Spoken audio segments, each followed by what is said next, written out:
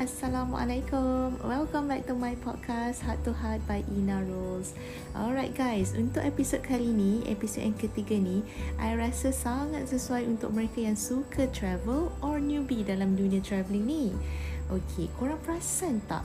Sebenarnya masih ramai lagi di kalangan kita ni yang masih takut untuk travel or yang tak mula-mulakan lagi untuk travel.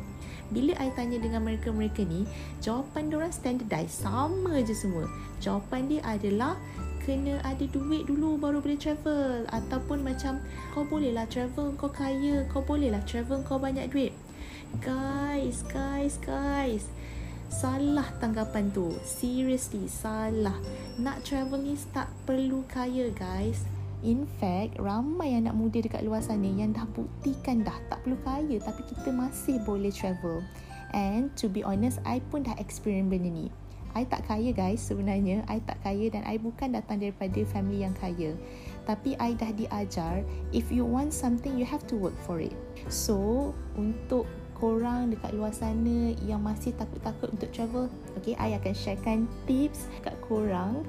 Tak perlu kaya tapi korang boleh pergi travel. So dekat episod ni I akan share lah beberapa tips. Antaranya okay, so antaranya of course yang pertama menabung lah. So menabung ni adalah orang kata method yang common lah, yang orang akan selalu buat. Okay, you have to set a goal. Kita kena set satu goal. So kalau kita tahu kita punya goal, okay, for example macam tahun ni I plan untuk pergi ke Korea. So you dah ada goal untuk pergi ke Korea. So automatically you akan start menabung slowly lah, sedikit-sedikit. Alright, yang kedua, berjimat-jimat. So you dah tahu you nak pergi travel, so janganlah you shopping sakan, beli baju baru, cuba tahan nafsu tu.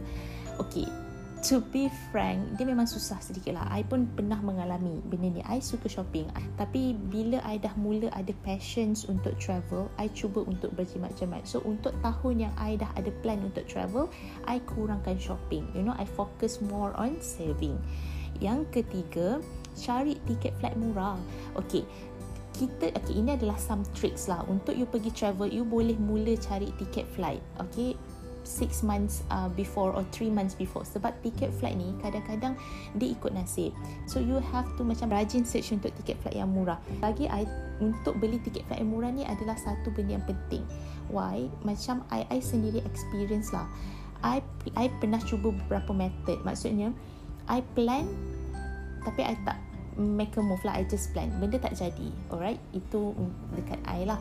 Tapi bila I plan and then I start to search untuk tiket flight, kemudian I beli tiket flight tu, dia automatically you akan rasa semangat untuk you kumpul duit. You akan rasa semangat untuk you berjimat, because you dah tahu, okay, I dah beli tiket flight, I tak nak membazir tiket flight I. So I kena by hook by crook, I kena cari duit untuk I kumpul supaya I boleh pergi travel. Itu I punya trick lah yang I buat, okay, untuk make it reality. Of course kita kena berdoa dengan Allah, tapi usahanya I akan beli tiket flight dulu. First thing first yang akan buat lah. And then after I beli tiket flight, I akan rancang, I akan buat itinerary, I akan start buat research tempat mana. So I akan plan budget dan sebagainya.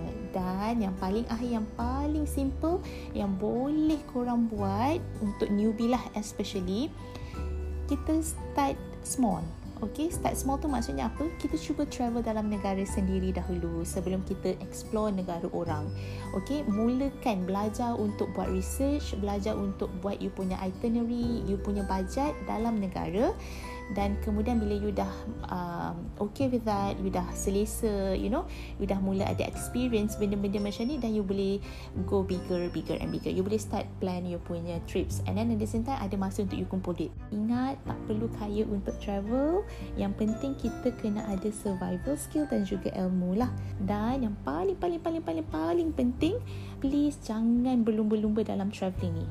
Tak ada siapa yang hebat, tak ada siapa yang kaya. Because of that, you kena ingat, walaupun you pergi tempat yang sama dengan kawan-kawan you atau dengan orang lain, experience yang you akan dapat sangat berbeza. Itu apa yang I dapat, apa yang I experience sebelum ni.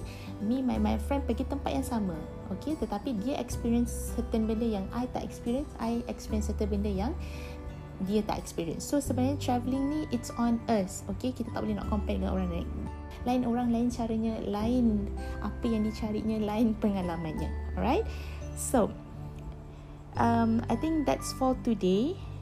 Go, go, go, go. Jangan tunggu kaya baru nak pergi travel. Go and explore the world selagi kita mampu.